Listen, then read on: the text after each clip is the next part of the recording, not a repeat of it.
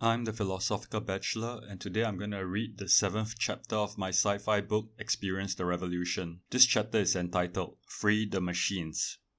The only purpose for which power can be rightfully exercised over any member of a civilized community against his will is to prevent harm to others, wrote John Stuart Mill in On Liberty. Open letter to the government of Mutatuli from the Interreligious Council of Elders sent to all major news media outlets.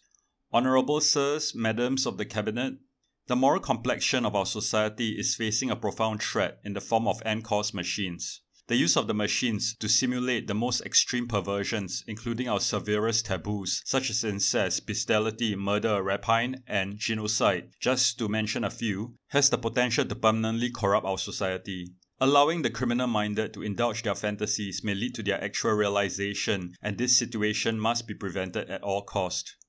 It might also pollute the otherwise incorrupt, breeding a new generation of criminals through the normalization of such ideas. We risk paving the way to a slippery slope of immorality by allowing NCOR to continue its operations with impunity. We advise that its operations be closely monitored and sanctioned, and for its so-called experiences to be limited to fantasies that are legal at the barest minimum. While we continue to teach that the legal and the moral do not entirely coincide, with some acts while legal belonging to the realm of the immoral, such as gambling, alcoholism, drug abuse, and sexual relations outside marriage. We wish to at least draw a line using what is recognized as truly reprehensible by our laws, because these laws reflect the minimum standards of what is permissible. This is the added advantage of being clearly defined and agreed to as impermissible by all the religions represented by the Council, and so is beyond dispute. We humbly submit our plea to the highest authorities of the land. We need to preserve our rapidly diminishing morality under further threat by the scourge of machines from NCOR. Yours faithfully, with our highest regard, the 15 members of the Interreligious Council of Elders. Response to the open letter from the Interreligious Council of Elders to the government of Mutatuli by NCOR's founder and CEO, David Spinoza Boetius, sent to all major news media outlets. Honourable Sirs, Madams of the Cabinet, we respectfully wish to address the points raised by the Interreligious Council of Elders in its open letter. The letter alleges that allowing people to indulge their extreme or darkest fantasies may lead to their actual carrying out of these fantasies. It is quite the contrary. Prior to the existence of NCOR and our machines, novels, including what has come to be recognized as great works of literature such as The Brothers Karamazov by Fyodor Dostoevsky, Anna Karenina by Leo Tolstoy, and many of the plays by William Shakespeare such as Macbeth and Romeo and Juliet, include scenes of murder, parricide, extramarital sexual relations, suicide, and other acts the council might consider as immoral. Movies and television, including the pornographic, which has been permitted for public consumption for over a century now, has graphically portrayed such acts in addition to covering all the acts listed by the council, that is, incest, bestiality, murder, rapine, and genocide.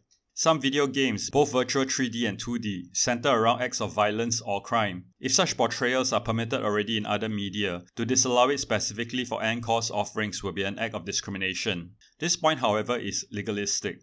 Moving to the crux of the matter, there is a paucity of evidence linking the imagination of an act to its actual execution. Rather, there is an overwhelming amount of evidence to the contrary.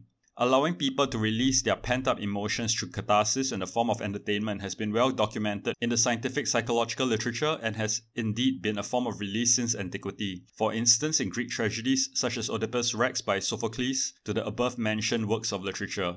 By allowing catharsis through indulging such fantasies in literature, movies, television, other forms of entertainment, and now through experiences in the machines, we may in fact prevent the actual acts from being carried out in reality, since the energies from these fantasies have now been released through catharsis. It would be a mistake to cut away such avenues for release.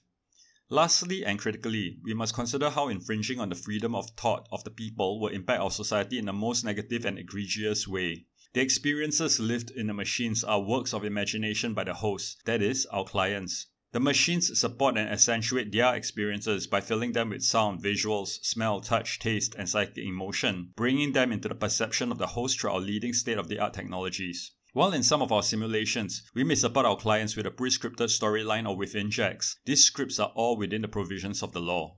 The authors of the experiences are really the hosts, and subjecting them to restrictions as suggested by the council will be a form of thought censorship, which will not only be constitutionally problematic but plainly unconscionable.